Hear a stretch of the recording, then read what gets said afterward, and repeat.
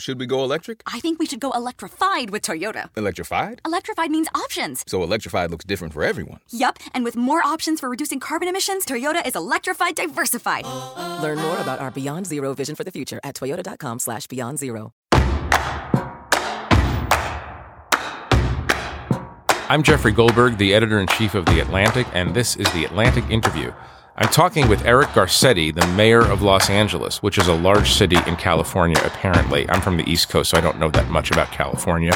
Eric Garcetti introduced himself to the country at the Democratic National Convention last year. I'm just your average Mexican-American Jewish Italian. Eric Garcetti has been mayor for 4 years, and like most Democratic politicians today, he's already answering questions about whether he's running for president. You're on the short list. Short list of possible presidential candidates.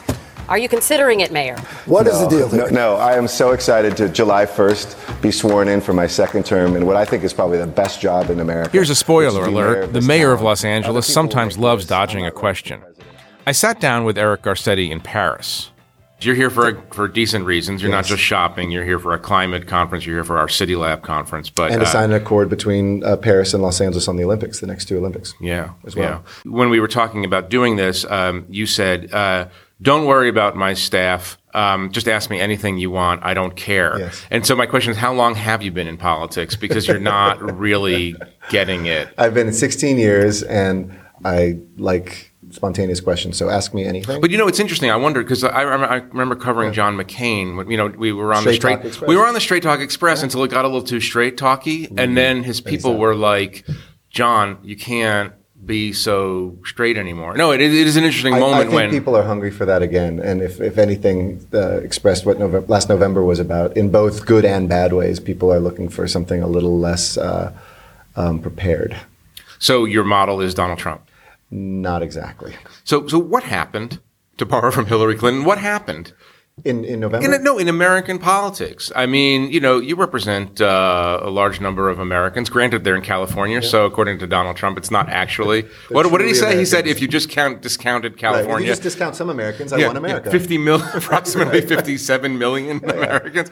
No, but I mean, what is your diagnosis? And if you discount the rest of the country, I won the election, the presidential election. Right. In Los Angeles. That's true. If every county were Los Angeles. I'm in a city that I feel is the most American of cities. My wife's from the Midwest. Right. Okay, come on. Let's not push it here. I've been to Los Angeles, Los Angeles is the face of the world today and the face of America tomorrow. It is a place that's not mostly Kardashians, though we do have more than most cities. We are bus drivers. We are nurses. We've known what it's like to have a car factory shut down in the San Fernando Valley where I grew up. We're absolutely America's calling card to the world. We tell the stories through Hollywood of our country.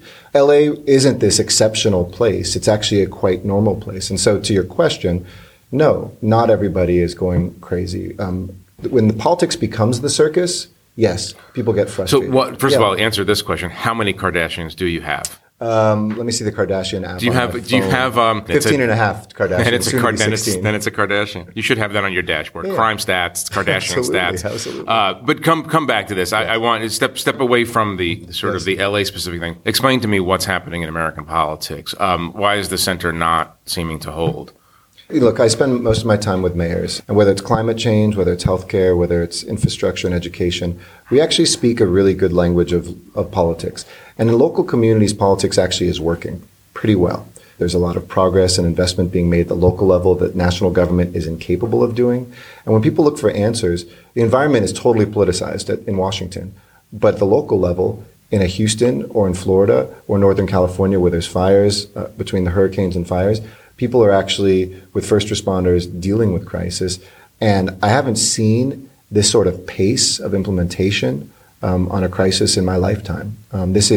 It's pretty breathtaking. People are looking at 100% renewable energy. Like, that was a dream. We're actually coming up with a plan to do it. And I think that was unimaginable. If I didn't know better, I would think that you're basically saying that America's going to be okay. Well, I do trust that America will be okay. Yeah. Why? I asked that seriously because, for the first time in my life, I'm thinking, wait, this thing is spinning a little bit out of control. Because America's never come from Washington out to the local communities. It's been vice versa. When President Obama was in power, I got elected in 2013. I suggested the White House, and they took me up on the suggestion to bring the class of 2013, a group of mayors from Pittsburgh and New York and Los Angeles and Seattle and a whole bunch of places to come to the White House. The conversation I had when I opened up was I said, if this was the 60s or 70s, America's cities would be coming to Washington with people leaving cities, the cities burning literally, full of poverty, and we would have been saying, Washington, please save America's cities. Right now, it's the opposite. America's cities are here to say, we can help save Washington. All right, I want to get super wonky. The 19th century is the century of empire. The 20th century is the century of the nation state. Is this century possibly the century of the city state? Is there something happening here? I mean, is there a possibility that we're moving toward another kind of system of global governance? No, I think cities have always been the most important, will continue to. The nation state isn't going away. What we're returning to is cities have roles to directly go across national boundaries and come up with trade agreements, environmental accords, and the speed with which we can share information. That's what's different. But when you're president, I'm just assuming, by the way, that you're going to win next time for president. The first mayor in history to go directly from City Hall. Let's, for the purposes of this conversation, let's just assume that you're president. What do you do as an urban guy who thinks that the city-state is not necessarily the model, that the nation is the nation, and you have to unify America? What do you do to, convince people in the moneyless places, in the rural parts of the country, in the Ohios of America? What do you do to convince them that they are better served, ultimately unified with the cities? Look, you make the case, for instance, that Los Angeles and Ohio are not different. We have high poverty in Los Angeles, and we have the same struggles. We've had car factories closed down. We created 20,000 green jobs in the last 4 years in LA. That's about 40% of all the coal jobs in America. And that can happen in Ohio and West Virginia. Actually, Hillary Clinton had it right, but I think it was articulated in a way that people heard, oh, we're putting you out of work in coal country, when it's really about the transformation of where jobs are going to be. I was with Nan Whaley, the mayor of Dayton, Ohio, who's running for governor, and somebody asked her a question at an event I was doing for her about Amazon was killing off Main Street. And she said, wait a second, Walmart killed off Main Street, but Amazon's revitalizing Main Street in the small towns in Ohio that I see, because it isn't just in LA or New York where somebody wants something locally made and a cool craft, boutique, art. They want that in small town America too. And because of Amazon, that person now has reach not just on their main street in the small town in Ohio, but also in the entire country. So this campaign to bring Amazon to Los Angeles is brought to you by Eric Garcetti from it. You want Amazon to come to Los Angeles? We put in a great bid for it. I think, look, when George Lucas was looking for a home for his museum, when the Olympics were being bid on, I always want LA to be in the mix, and we've always had a lot selling, of good luck. Always selling. Football, we wanted a team to come. Now we've got two, kind of three if you count Las Vegas as part of LA and the Raiders going there. Who counts Las Vegas as Los Angeles? I think a lot of Angelinos do. When you want to feel like you're at the center of Los Angeles, where do you go? Probably a mini mall. Okay. I mean, no joking. You can go to a mini mall, let's say in Hollywood, and there's an Armenian restaurant next to a Thai restaurant, next to a Korean dry cleaner. I mean, you get a sense of what LA is in 5 storefronts. I think the other place I find LA is in the hills, where you can literally feel like you're completely in the middle of the city, away from the city, by climbing, taking a hike, which I do with friends and my wife every weekend, like up to the Hollywood sign or something, and suddenly you're away from everything, and you see the ocean, you can see the city, or at night it lays out like jewels. It's an amazing place. I would say either there kind of spiritually, or go to a mini mall. Noted. Hollywood. You represented Hollywood for many years on the city council. Yep. Something rotten happening? Yeah. Give me your diagnosis of what's happening in that particular industry. Well, there's no question that there's gender issues in Hollywood, and this isn't just a reflection of one bad producer or other stories now of other people who have preyed on women and in some cases men. But it's very important not to see this as a Hollywood issue. Last year we had a report that came out about rape in our high-rises of janitors, of women who are sometimes undocumented or immigrants who are taken advantage of. It's important to see this as something that's endemic across all sorts of industries. We recently had women come to our house where we have public programs. One was on women who had been in prison, and one was on women who were homeless. And over 90% of both populations experience domestic and or sexual violence as children and or adults. So the impact of this is much bigger than the workplace. This is causing people to be homeless on the street. This is causing people to go to prison. If you want to cut crime, you want to end homelessness, you have to deal with sexual violence, sexual harassment, and domestic violence. How prevalent do you think it is in that industry? Oh, incredibly widespread. I mean, I think... it's a sexualized industry anyway. No question that in fashion... They sell sex. They might say more. But again, it happens in a high-rise, for a janitor. It happens, in any kind of work site. Let's not see this as exceptional. It may be particularly attenuated, and you have people like Harvey Weinstein who can prey on what women think they're supposed to do, but this is not unique to Hollywood. We need to clean up Hollywood, but we need to make sure that this is really a light that we shine everywhere. And the trauma that is spread in our society has resulted in so many rings of violence. My dad used to say on domestic violence, 100% of folks that were on death row in California grew up with domestic violence, 100%. So if we don't cut this off, it's going to be at our own expense. We're going to pause here for a moment to thank our sponsor. More of Eric Garcetti after this break. So, should we go electric? I think we should go electrified with Toyota. Electrified? Electrified means options. Yes, we could go all electric with the Toyota BZ4X, but then there are hybrids like Grand Highlander, or we could do something in between like a RAV4 plug-in hybrid. So, Toyota is electrified diversified? Yup, and with more options for reducing carbon emissions, the closer we all get to Toyota's Beyond Zero vision for the future. Exactly how much coffee have you had this morning? Learn more about our Beyond Zero vision for the future at toyota.com/Beyond Zero.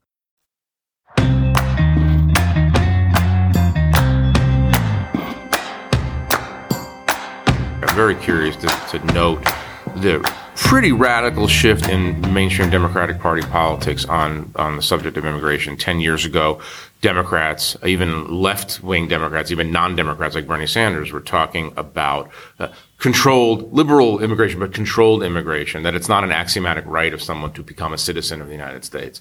As the Republican Party has moved to the right on immigration issues, the wall symbolizing sort of the psychological need for barriers, the Democrats have shifted to the left. You have talked about the fact that you don't want to think of Los Angeles as a sanctuary city, and you've gotten some critiques from the left on that. Give me your view of where the party is and whether your party is endangering itself by becoming sort of the mirror image of the Republicans. As harsh as some people might think the Republicans are, the Democrats are taking a too permissive view. No, I would argue even your frame is part of the kind of reflection of the master manipulation of this. The quote-unquote Democratic position is to return to where Ronald Reagan was and where George W. Bush wanted to be, a place where we had a pathway for making sure that people could become citizens, not just some sort of semi-legal status, but full citizens. That was something that Ronald Reagan led in the early 1980s, and if it wasn't for 9/11, George W. Bush would have done again. But when I look at, for instance, the policies that are being described as sanctuary city policies by this administration, and the only reason I don't actually shy away from the term, I say if sanctuary city means a city where our cops are not immigration enforcement agents, then we are, and proudly so. But if it means a place where we say, please come here, criminals, and by the way, if you're undocumented, I'm going to give you a bonus point for that. You are a member of MS-13 yourself, exactly. though, right? Or it's so laughable because these cities don't exist anywhere, and we care about our own public safety a hell of a lot more than anybody in Washington, D.C. But those policies in L.A. are traced back to a guy named Daryl Gates, who was about as right-wing and everything else a police chief as you could imagine, a guy who used to say that black folks were more easily choked out because their bodies were different than white people when they were being killed by LAPD officers. And even he understood that to be effective police officers meant getting trust from your, immigrant communities. Well, you're not going to stop domestic violence if an undocumented immigrant is afraid to call 911. And we were worried this year because of the Trump administration immigration policies. We saw a drop-off with Latinos and no other group in reporting both sexual violence and domestic violence. So, we took down a couple months ago a big operation 2 years in the making, started with the Obama administration, completed during the Trump administration, MS-13. This gang that the president's obsessed with. Yeah. We were able to do that because the intelligence that we gathered from the Los Angeles Police Department was in immigrant areas where some people are legal immigrants and some people are undocumented immigrants and probably everything in between. And because they trust Los Angeles Police Department. And ironically, the Trump administration is saying in these so-called sanctuary city areas, we're going to take away their grants from the Department of Justice. We use one of those grants to fund that very same operation. So somebody who says he cares so much about our safety is literally going to take away the federal dollars that we use against MS-13. The irony is, too thick to even stir. So you've said something that's marginally nice about Daryl Gates. Never would have believed that. Ronald Reagan, George W. You're obviously running for president, right? I mean, you're obviously... No, the point is Americans have always found a common ground on issues of immigration. We used to on environment, and we just did recently in California where you had Republicans voting yes in our state legislature for cap and trade, and vice versa. Democrats can be for things like lowering taxes. Don't let that explode our heads, because most Americans actually live in that space. Right. Mayors, on the face of it, should be legitimate candidates for president. I'm talking in a generic sense, because most things that the president has to do are practical things. They're not ideologically driven. They have to make sure that we have proper response to storms, security, a range of practical, non-ideological issues. We've never elected someone to the presidency directly from a mayor's office. Why is that? And do you think there's any path around that? I'm not even speaking for you, but you or Mitch Landrieu or Rahm Emanuel or anybody. I hope some mayors run. And I think we have executives who know how to run things. In politics, it's important to have that executive experience, period. But you're just seen as too liberal and too broad a swath, axiomatically too liberal, right? Right, the mayors are, but I disagree. Mayors are really good at dealing with things practically. I am totally opposed to so much of the immorality coming out of the White House right now, but I like to also talk about its impracticality. This is a very impractical White House right now. When it comes to public safety, I listen to police chiefs and cops, not to, a cable news station. When it comes to the environment, we're not engaged in an ideological conversation about the merits of climate change. We're actually dealing with the impact. And so I think we bring a realness that isn't our own. It is our citizens and the citizens. But how are you going to communicate that across the blood-brain barrier between the cities? Just as I am right now. You say, talk to a firefighter who's on the fire line about climate change. Right. Ask him or her what's actually going on. Yeah. It's not a debate. But come to the LAPD, back to this issue. We have an image, you always lag in terms of perception of a particular institution. We have this image of LAPD as a certain thing. Mm-hmm. I don't know. Is there some credit that needs to be divvied out here? Well, we're not better than any other city, but when I watched what happened in Ferguson, I realized we went through it a long time ago, before there were cell phone cameras. Well, Rodney King was, it was the first iteration of... and we went through a consent decree. So we kind of learned the lessons, and we're not perfect, but we're much more resilient. We've got amazing officers who reflect the community, almost exact percentages of our ethnic diversity. Mm-hmm. We've done a training of everybody of de-escalation of force. Policing is really difficult, and there will always be difficult situations when violence is used, and sometimes when it's misused. But the measure is not whether or not you have those incidents. Every city will. It's how resilient you are dealing with the incidents. And we still have a long way to go. You don't think there's a possibility of an incident triggering another riot? No, we've had incidents that could have, and in the past might have. But we've gotten through them even while I've been mayor. Not always to everybody's satisfaction, but not in a way that explodes in the city, because people more than less trust the system to work that through. And now I think it's, the best big city force in America. You talked about ethnic diversity. Which ethnic group aren't you a member of?